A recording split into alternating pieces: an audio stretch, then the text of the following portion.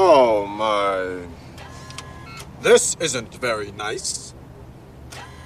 Though you may think you're having fun now, you only hurt the one you love. Think of Mom and Dad. What kind of lesson are you teaching them? And now, a word on nutrition. Shit, he's fucked up. Bad language makes for bad feelings.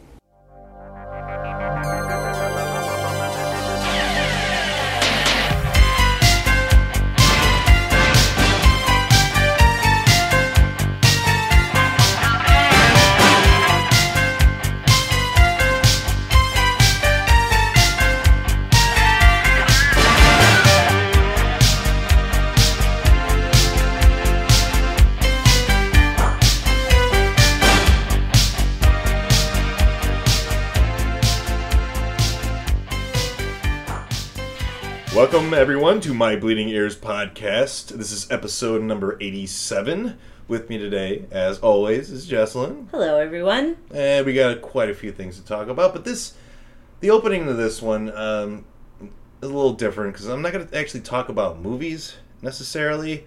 Talk about, kind of action figure collecting, and how it's, and how I just am totally redoing my room again. Yeah, it's happening. It took me, I want to say 10 years to get my room, which is full of action figures and full of shelves and everything, into, just having everything up. And I just don't work straight. Whenever I feel like it, I'll put up some things and yada, yada, yada. Then eventually, 10 years later, I'm done.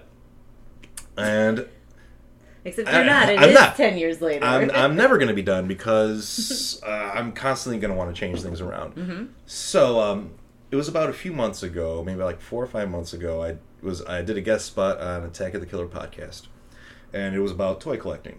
And I believe I might have probably had the most action figures of everyone there. And I got to show them, we did it over Skype the whole episode, so I got to show them on my computer and everything. My whole collection and everything, and people are usually impressed when they come by. So we got to talk about it during the podcast, their podcast, and Jason, who he stayed at one of the other members of Attack of the Killer podcast house because they had a show or something there near where he was. Tad is his name, and he actually got to see his whole collection.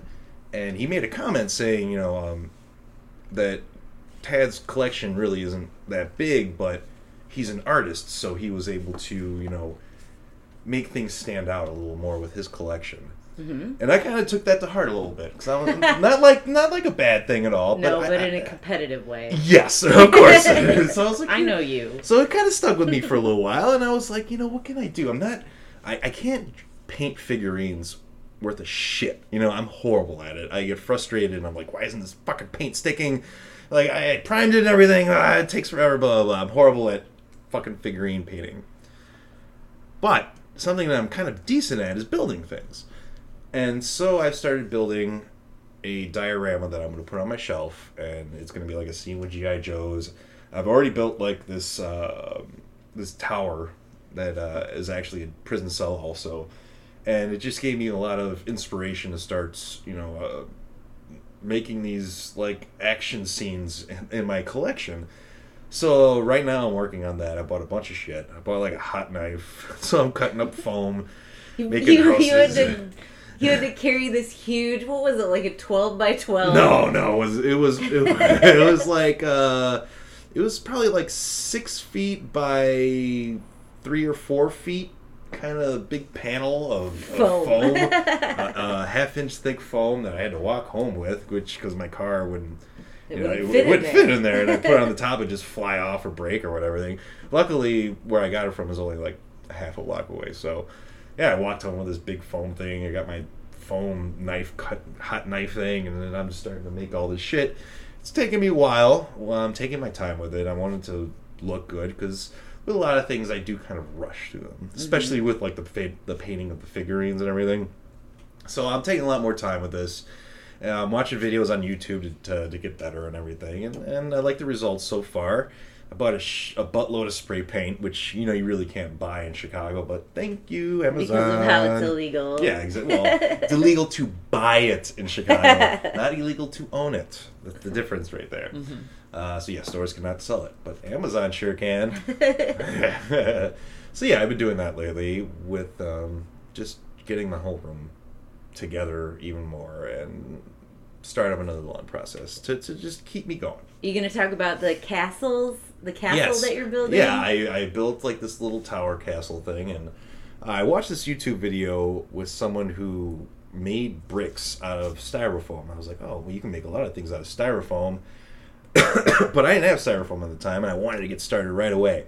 But what I had some corkboard and like these little 1 foot by 1 foot corkboard things, and I just cut out a bunch of different squares and rectangles out of that. It must have taken you forever. There's so many bricks that you cut out from this corkboard. It took me a very long time to have the tower which it is now, which is very incomplete still. It's probably taken me altogether about 4 or 5 hours with the painting and the washing of it, the dry painting of it, and just the glue gun part of it.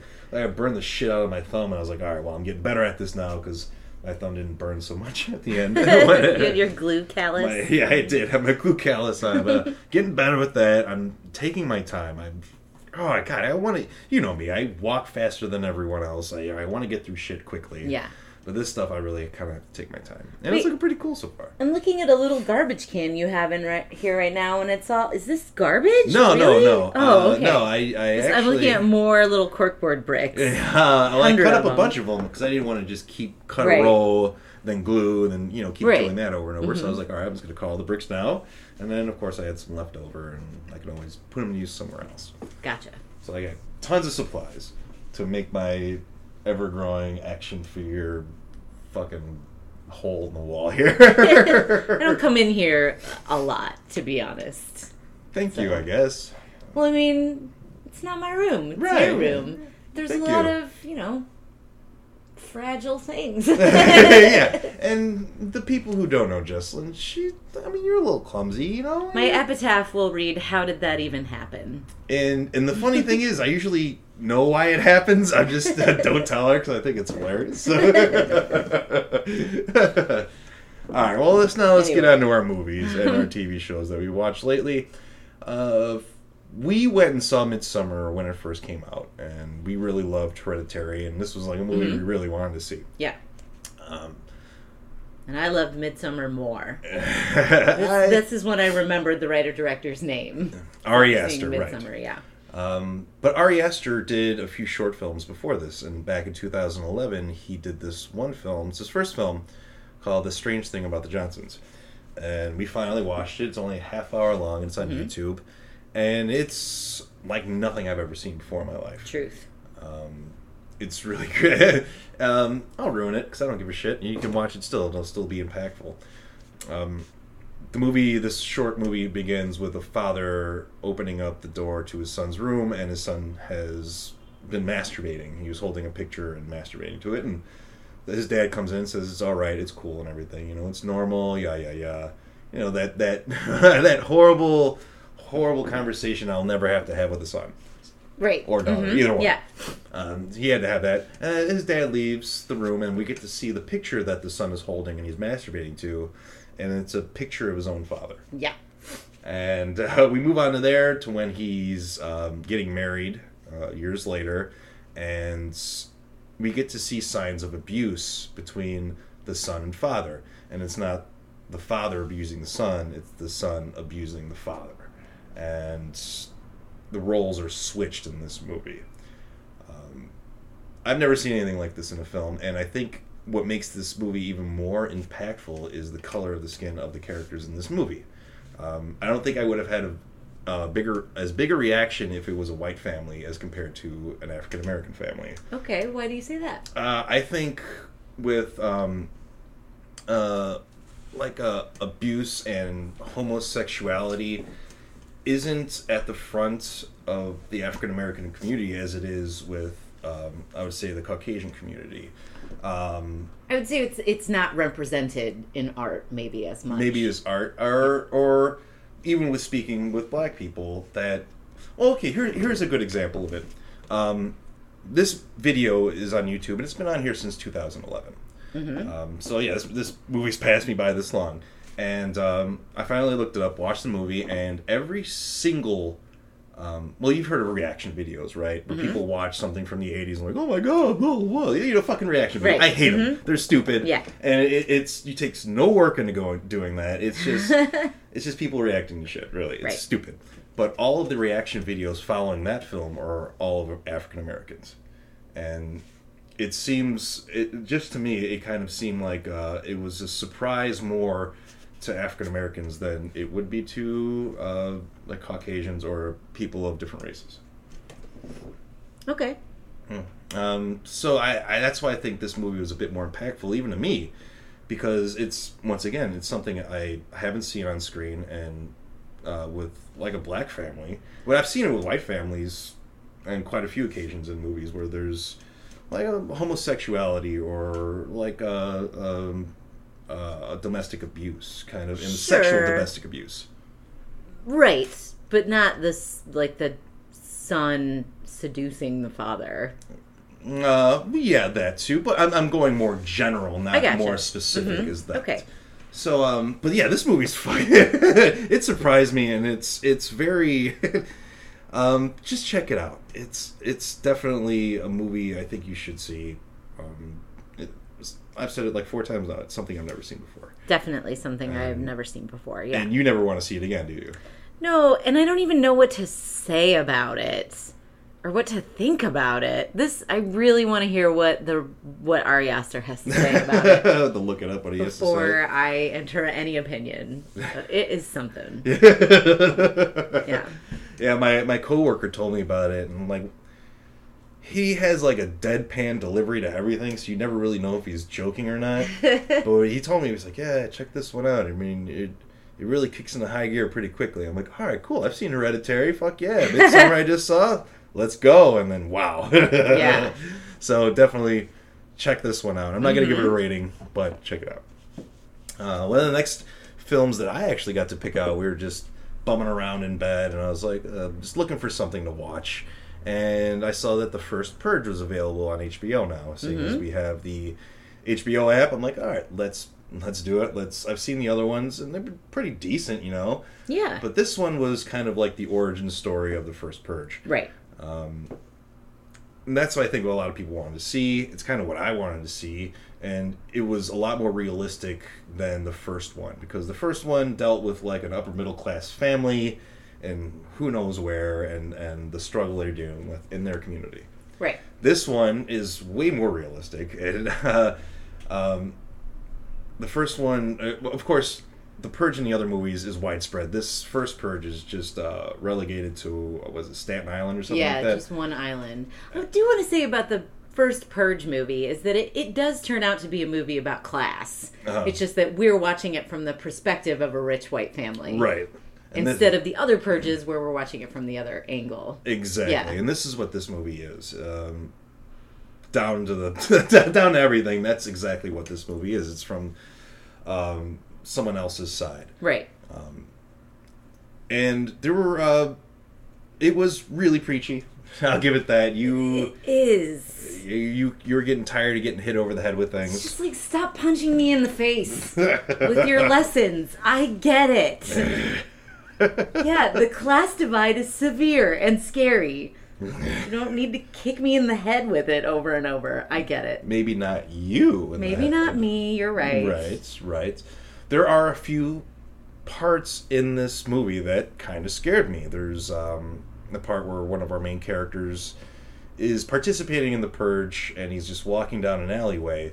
And actually, people who wanted to stay in Staten Island were given money to stay there. And if they wanted to participate in the Purge, they were given these contacts to be able to be broadcast to the people running the Purge. And offered more money. Right. So they have these contact lenses in, and it makes their like eyes green or blue or however. And so there's the scene where the kid's walking down the alley and there's people inside their houses with these contacts in.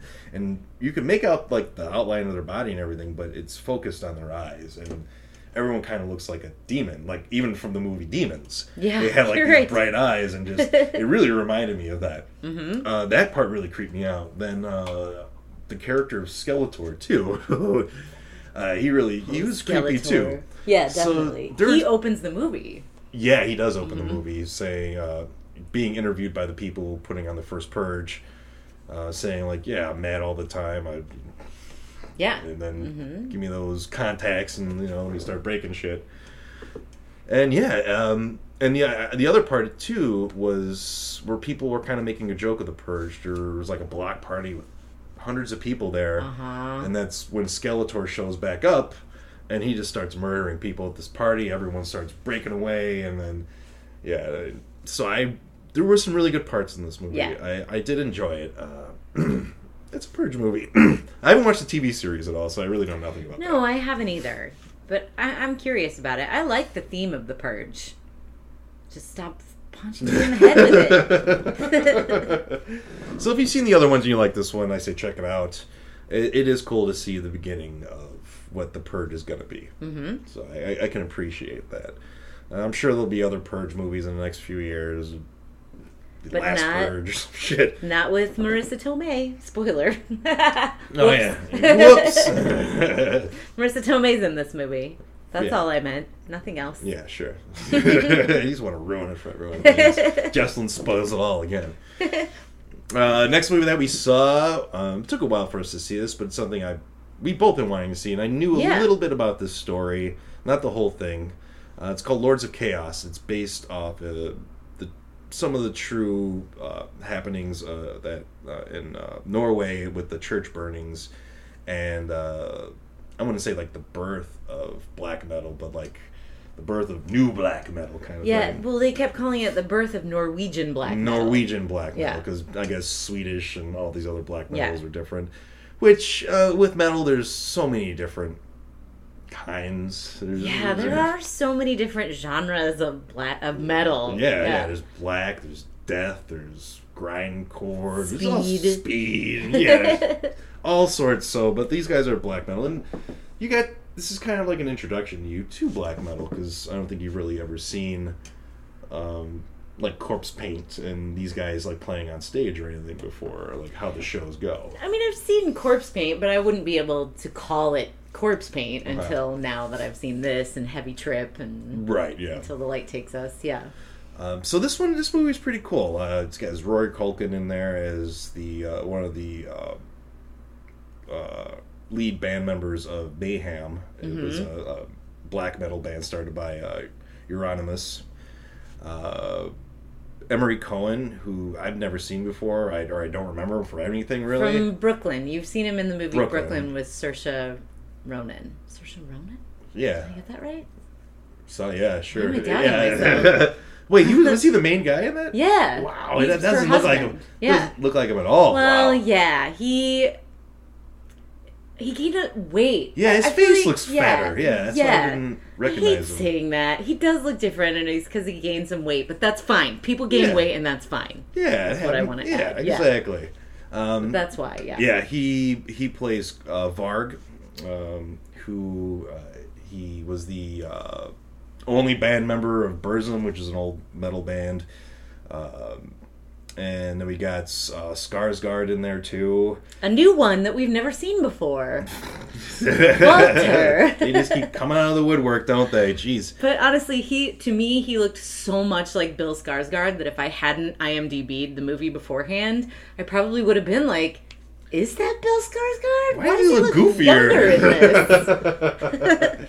He's 23 or 24, I think. So, now, I don't think the youngest of the Skarsgårds. I think there are like 7 of them. I think there's 4 brothers and 3 sisters. It's like a baseball team right There there. is. Stellan, calm down. Stop it. But yeah, this is a pretty cool film, just documenting, mostly true, I want to say, of the whole church burnings and the suicide of their first singer, Dead, was Yeah. it? It's named himself. It seems like what they can verify is all true in Right. this. But then there's speculation, too. Yes, which, exactly. Biopics do that. Yeah, you got to make it more interesting. Right. I'm still questioning if that Rory Culkin's girlfriend in the movie ever existed. Right. Really. I don't think she did. I think it's maybe a culmination of people. To sort of humanize him, I think. Right, Yeah. exactly. That's why I think she was thrown in there. Again, I have no idea.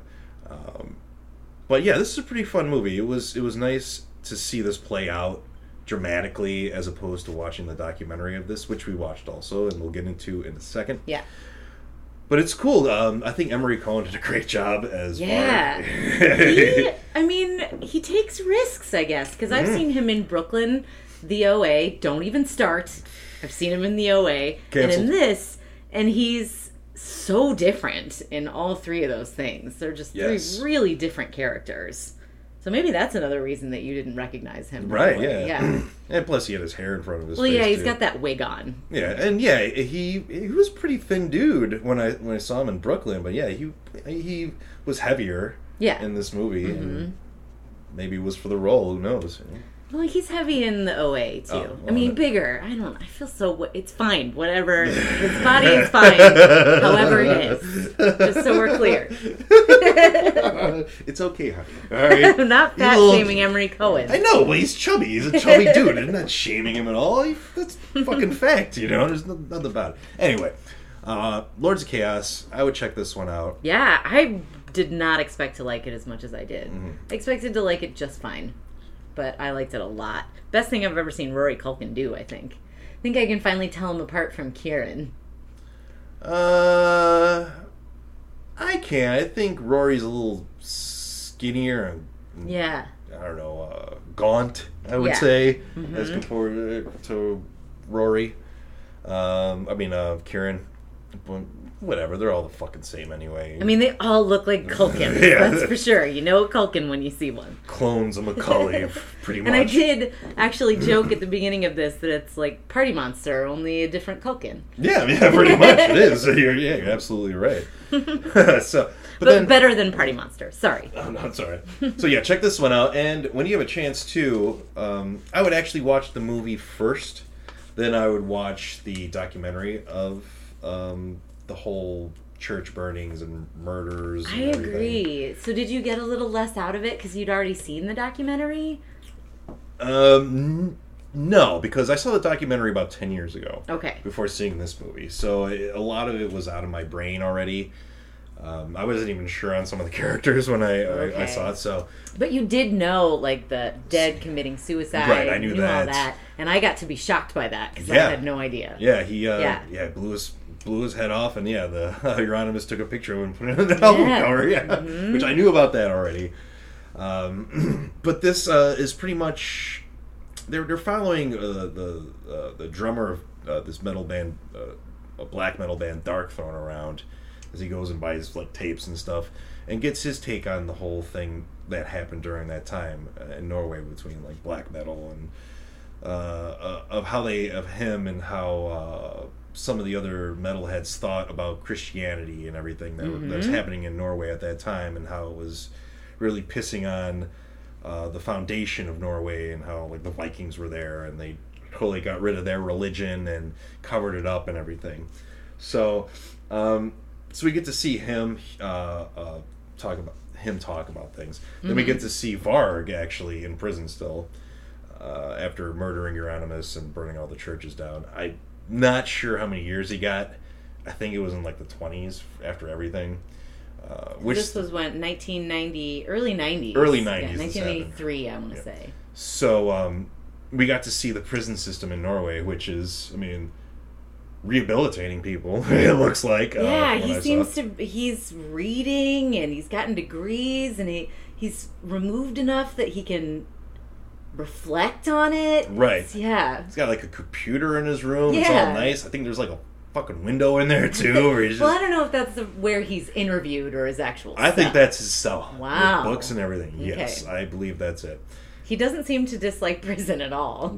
No, he's Seems just pretty okay with chill there. prison, Yeah, yeah. he probably is away from all those assholes. But we get to see from him, and we get to see some of the other band members, Mayhem, and some other metal bands like Immortal and Satyricon, and It's not a documentary for everyone. It's kind of slow moving. The parts with the guy from Dark Throne are kind of boring, and and for a minute, sometimes you're like, why is this guy even doing this? Let's get back to what Varg is saying, because that dude's still kind of crazy. He's the most interesting part. And he is, he absolutely is. Varg, yeah. We didn't finish the documentary either. We got most of the way through, so... I want to finish it. Yeah, we'll finish it, but we had it added on here just to say, hey, we checked this out also, and it's... I believe it's something you need to check out, too. If you're never heard of black metal before, then yeah, you should check this out. You learn something new, why not? Learn about this music, learn about Norway a little bit. Lords of Chaos and Until the Light Takes Us, which is the documentary, which I don't think I said. Until the Light Takes Us is on Horror TV, which is an Amazon add-on, and Lords of Chaos is actually on Hulu. So you can, if you have Hulu, check that out. If you want to learn a little bit about metal, check it out. It's always cool to learn about it, and if you know nothing about it, so yeah. So should your parents check it out, or no? Okay, that's not up either of their alleys. Right. Not even the documentary. No. All right, well, fine.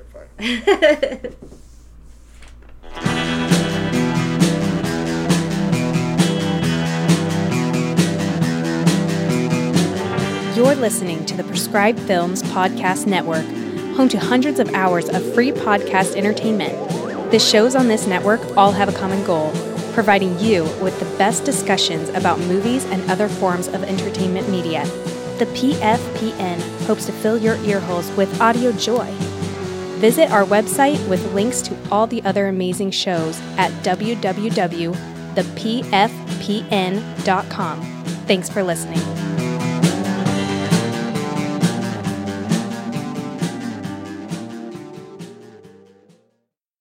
Our movie of the week is the 2000 Takeshi Kitano film Brother, or as he's also known as Beat Takeshi. I first saw this movie back in 2000, not in the theater, but it was, I believe my dad rented it, because we weren't necessarily into Beat Takeshi's movies just yet. I believe Sonantine, one of his first films, was released by Quentin Tarantino's select film from Dimension thing. He did that for like a year or two with a couple films. One of them was Sonantine, and another one was like Switchblade Sisters or something. It was back in those times where Tarantino was king, and anything he said you watched. And of course, I haven't watched either one of those movies because I'll watch what I want to watch. God damn it! Tarantino doesn't control you. Right, exactly. So then this is the first time we were kind of somewhat introduced to Takeshi Kitano, or Beat Takeshi. This is a Japanese/American gangster mobster kind of movie, dealing with the Japanese Yakuza and the American mob.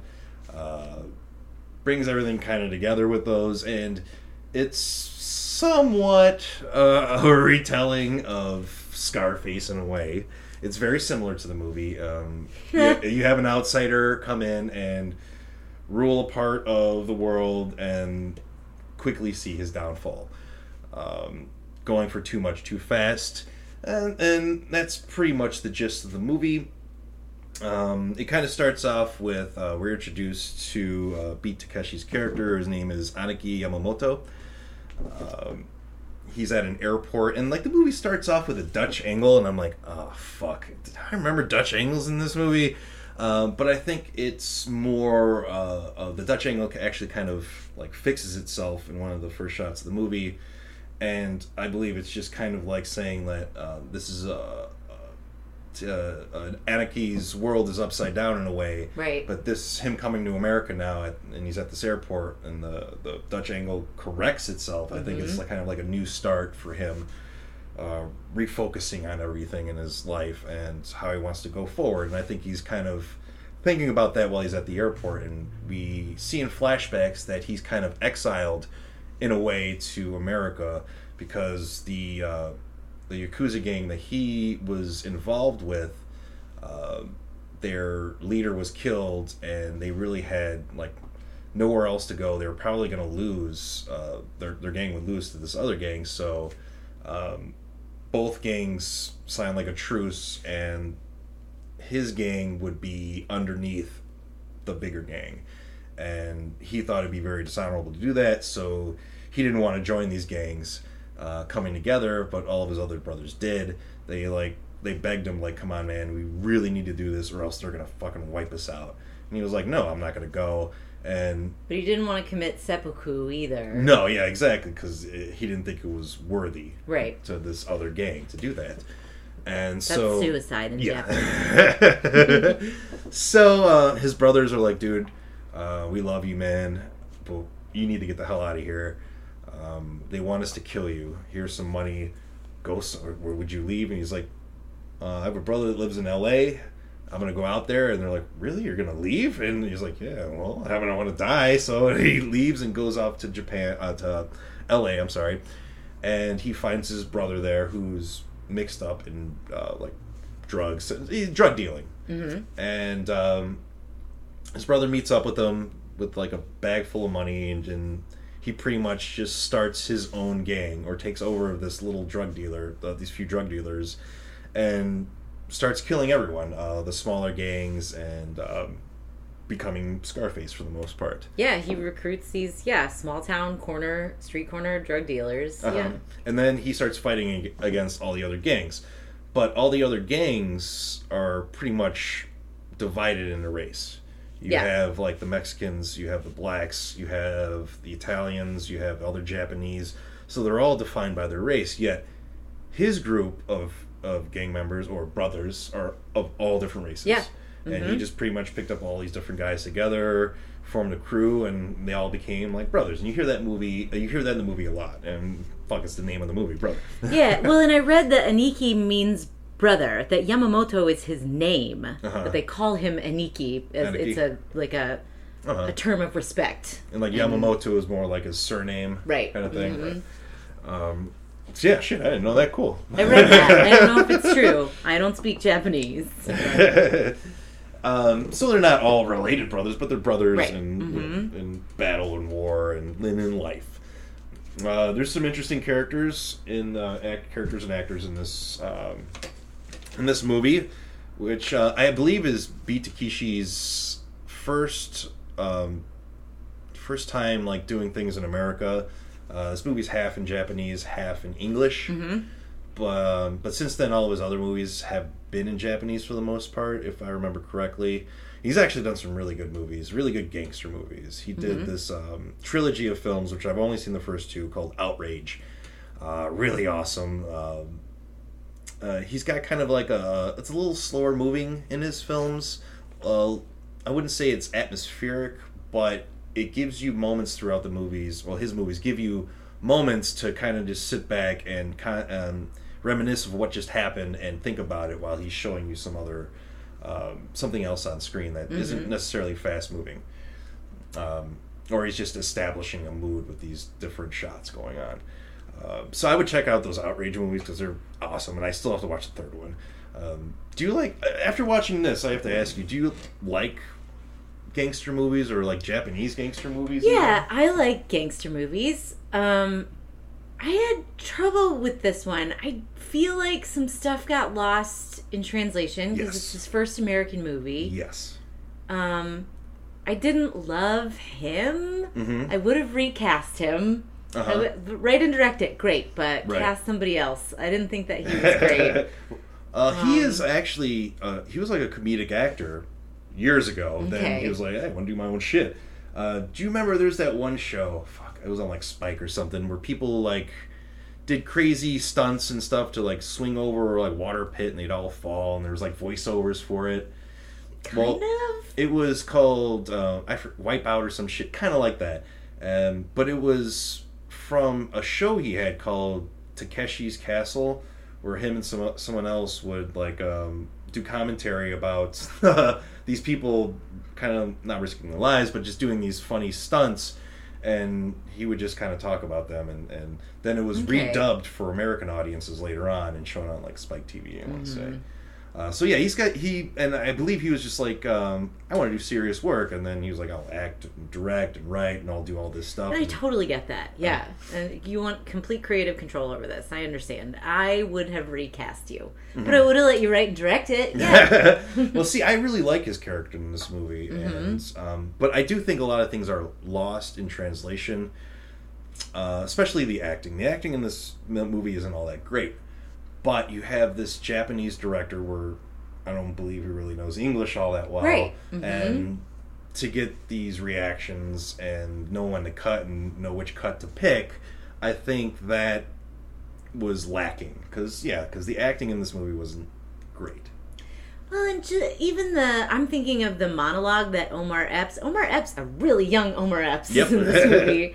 He gives this monologue at the end, and it feels out of place and not organic at all. And I kept wondering, like, do I think this is stupid, or is this just something that appears in Japanese films that seems organic and seems really out of place in an American film? That's all. Like that. Yeah, and I think that's why I kind of wanted to pick this movie and to watch it and discuss it with you, because of those kind of instances in the film where it just kind of feels out of place.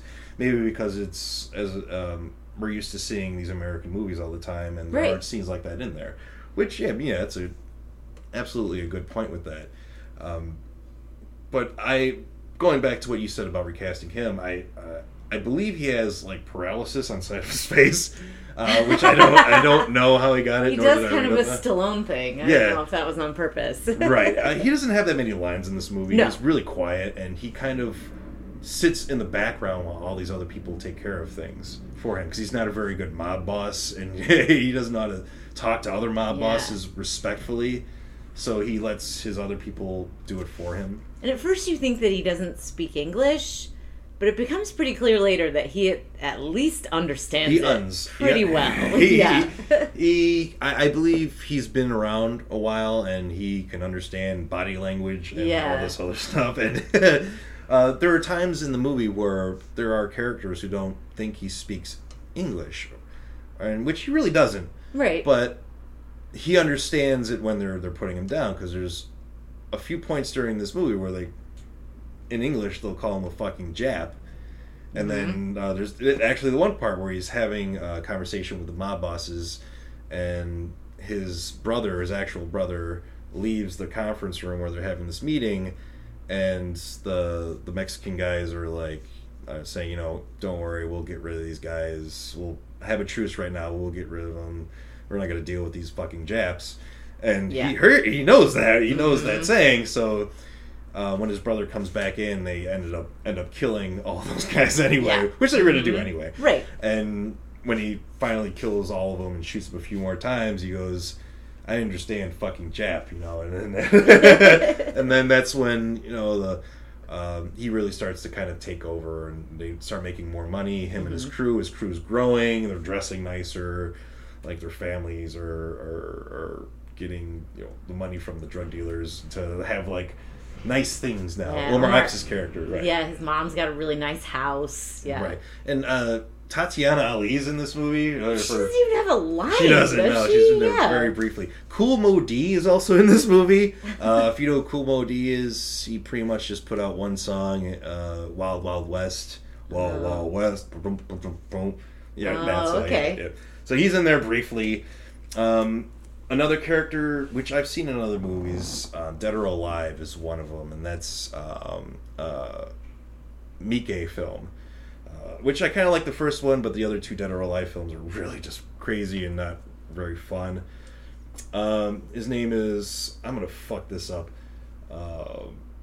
He plays Kato in the movie. I'm going to say Susumu Terajima. Yeah, that's what I think. That's like his right-hand man in Japan, and he ends up following him to America, which you think is his... isn't necessarily like his brother, I mean, at the very least, the Smithers to his Mr. Burns. Right, that's perfect right there. At the most, they totally got it on a couple. They drank too much sake one night, and it happened, yes. It's pretty clear that Kato is in love with him. Right. I don't think I'm reading that wrong at all. No, I don't think so either. And Kato was his lieutenant and ends up becoming his lieutenant again. Yeah. He follows Aniki to America. It's not just admiration. That is not what his eyes are saying. But he proves that in this movie because there's another Japanese drug dealer in L.A. and Anaki's brother is like, hey, we should really join up with this guy. We'll be bigger. We'll make more money because right now we're not making enough to be able to sustain our lifestyles. So let's get bigger. So they go and talk to the other Japanese drug lord, Shirase is his name. And one of his henchmen, or like his lieutenant, is the main actor from the movie Audition. So that's why I recognize the guy from. I was like, man, I can't place this dude right now. And then I looked it up. I was like, oh, okay, there we go. His Kato goes to ask Shirase to be like, hey, join us. And Shirase's like, dude, I'm doing fine just by myself. I don't need... Like, why is he even here? He's not even here. That's kind of disrespectful.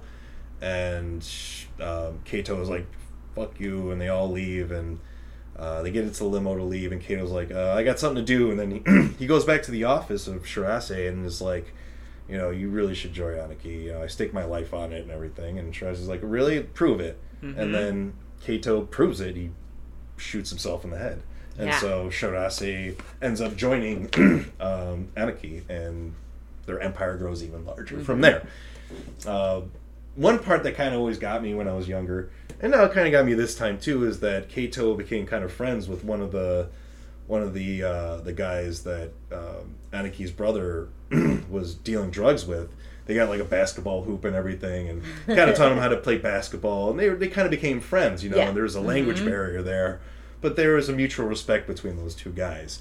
And when they find out that he killed himself to join, for Shirase to join, the guy, his friend, has to be held back by like Moose, another one of those big bodyguards, and he's got his gun out ready to shoot.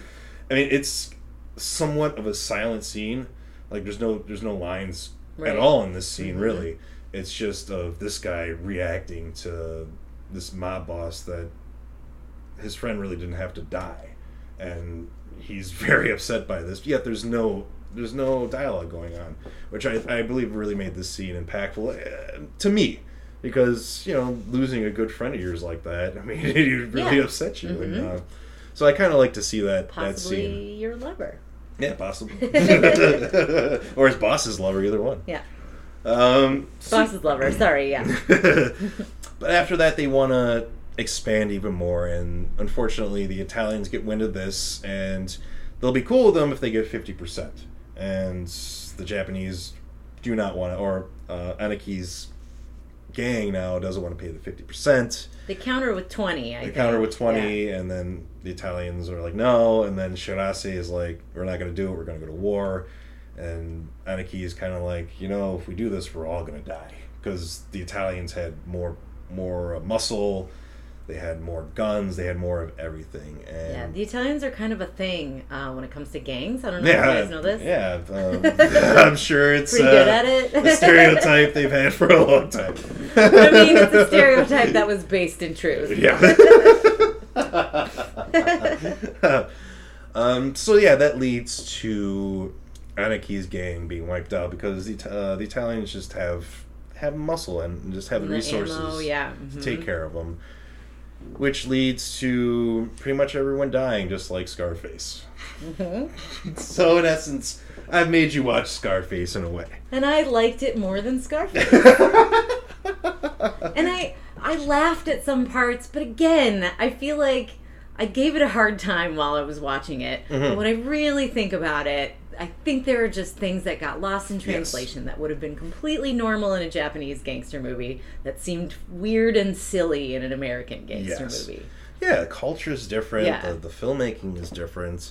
When you get an actor that doesn't necessarily speak English or the language that the movie's going to, then I think a lot of things do get lost in translation.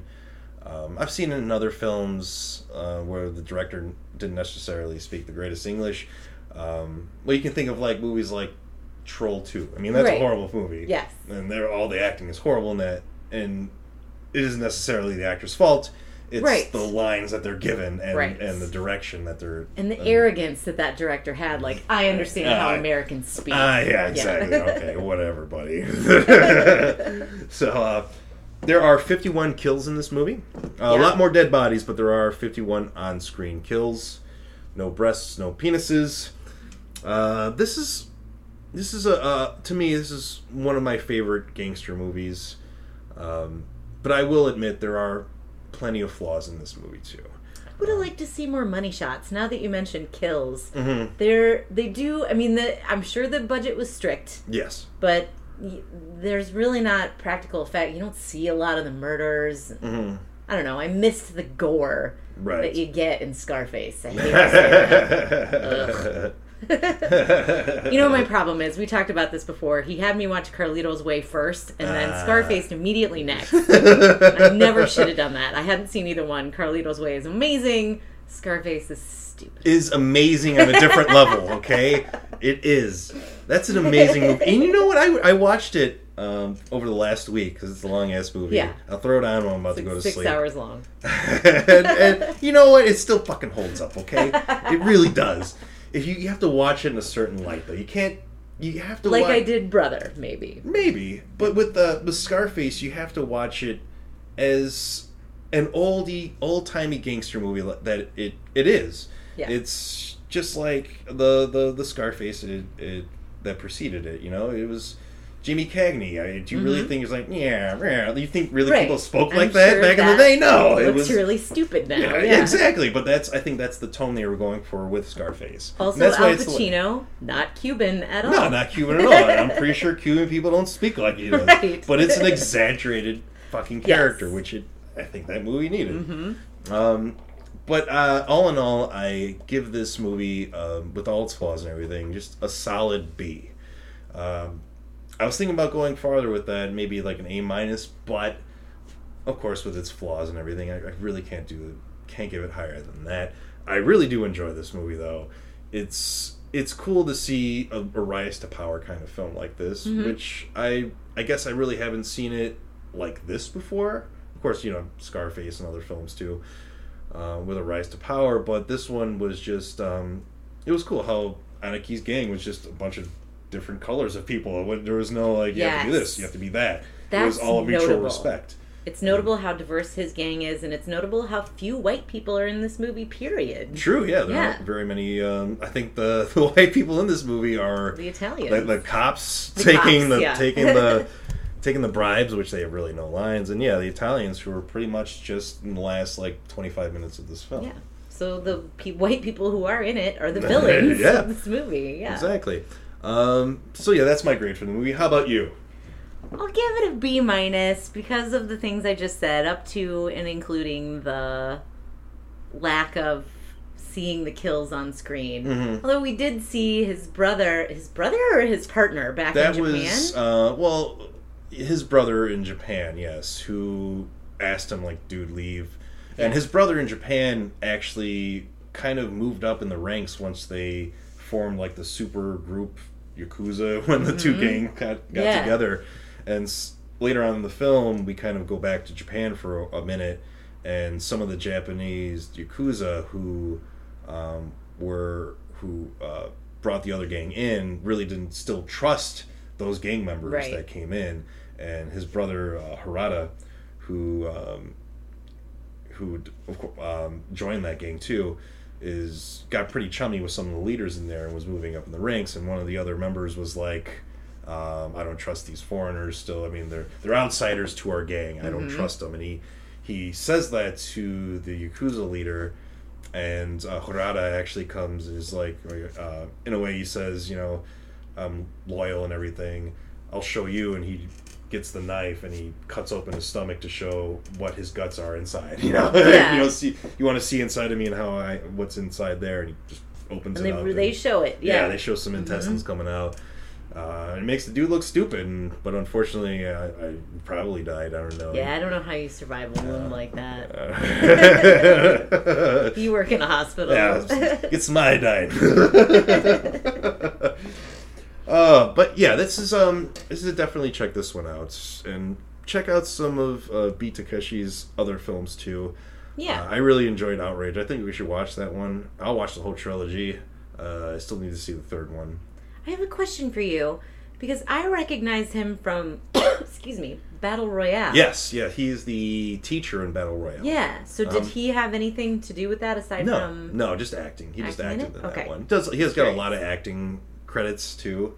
His deadpan is perfect in Battle Royale. Has a place there. Yeah. Another movie Japanese movie you had me watching that I love. Oh yeah, we'll So do that good. movie one day. Yeah. That's a good one to do. If you haven't seen Battle Royale yet, do definitely check that one out. You have, because the Hunger Games ripped it off. Right, basically. exactly. It did it not as well either. Well, it's different in a way still, but there's a lot more political in the Hunger Games as opposed to Battle Royale, which is a little bit, but not as much, not nearly as much as the Hunger Games. Right. The Hunger Games, you're right, is a lot more in depth. There's a lot more political implications. Yeah. Right. Part 2, Battle Royale 2, isn't as good, but it's still kind of fun. I know you've shown it to me. I don't Did we? remember it. I've only watched it once, and I watched it without you, so... Then maybe you haven't shown it to me. Maybe we should watch it then. I just assumed. Yeah. Don't assume. Yeah, no. Yeah, I'm not even going to finish that. Anyway. What's your favorite part? My favorite part... well, there's a few scenes where Anarchy kind of... with Omar Epps, where they become really good friends throughout this movie. Cute. The first time they actually meet, they bump into each other literally, and Omar Epps starts talking shit because he doesn't know who Anarchy is yet, and Anarchy they bump into each other. Omar Epps drops a bottle of liquor and it breaks, and he starts talking shit to Anarchy, and Anarchy picks up the broken bottle and stabs him in the eye. Yeah. Then he goes and meets up with his brother, and then we see that actually. His brother's friends with him. Denny is his name, actually. Omar Epps' name is Denny in the movie. They're actually friends, and then, they end up, becoming really great friends and playing against each other in these different games, gambling, right? One of them has to do with dice and this cup where... That's your favorite part? No, I'm naming a few of them because it is a really cool part in how the tension of them and how it began quickly just goes away after he finds out that he's cheating, and he burns a hole in a cup, and they're trying to guess what the number is in this cup, and of course Anarchy's cheating because he burnt the hole and he covers it with his thumb, so he gets the answer right every time and totally rips off Denny.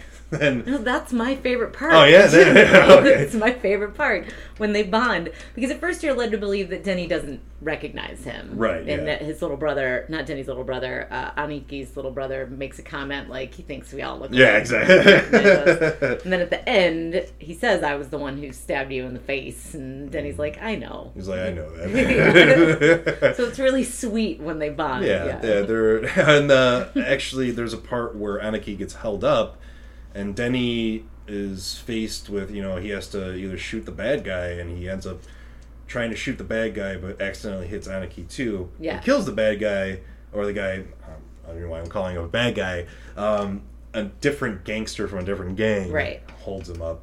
And, yeah, he shoots Anarchy, and later on in the movie... I believe Denny is like, why didn't you do this? And he's like, oh, my stomach still hurts. You want me to get you some cigarettes? You want me to get you... Oh, yeah, you want me to get you some cigarettes? He's like, oh, stomach hurts still. Oh. Gives him shit and about he's it, like, come on, man. And they start laughing about it. Yeah. Which, I like that. That's a nice little piece of realism, because that's definitely what would happen if you just opened fire on people holding someone hostage. Right, the hostage would go down too. Yeah. Right. But I think my favorite scene is the one I spoke about before, when the one guy loses his Kato, when Kato kills himself. Oh, yeah. That's a really cool part I like. And just, I really do like the Anarchy character the most out of all of them. I know you don't think he should have been recast. He should have recast himself. I think I like Denny. But yeah, he's probably my favorite character in this movie, and just how kind of in the background he is for most of it, yet he's the mastermind, and everyone's kind of working off him. So, yeah, those are kind of my favorite scenes. Okay. Yeah, those are good ones. Yeah. Well, that about does it for us Yeah. this week. We will catch you next week. Check out Brother. Check out Lords of Chaos. Check out Until the Light Takes Us.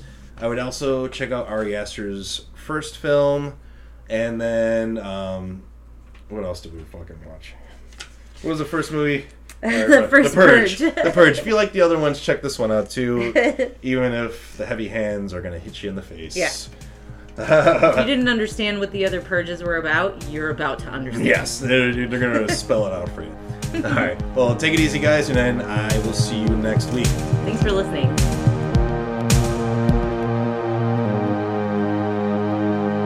I don't eat, I don't sleep, I do nothing but think of you. I don't eat, I don't sleep, I do nothing but think of you. You keep me under your spell, you keep me under your spell, you keep me under your spell. You keep me under your spell, you keep me under your spell, you keep me under your spell.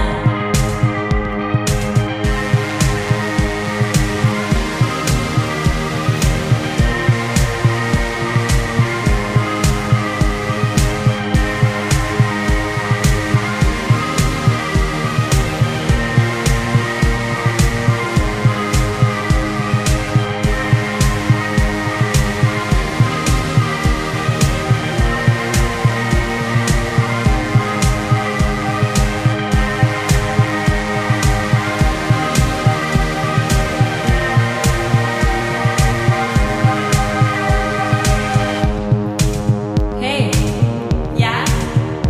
I was wondering, do you know the difference between love and obsession? No.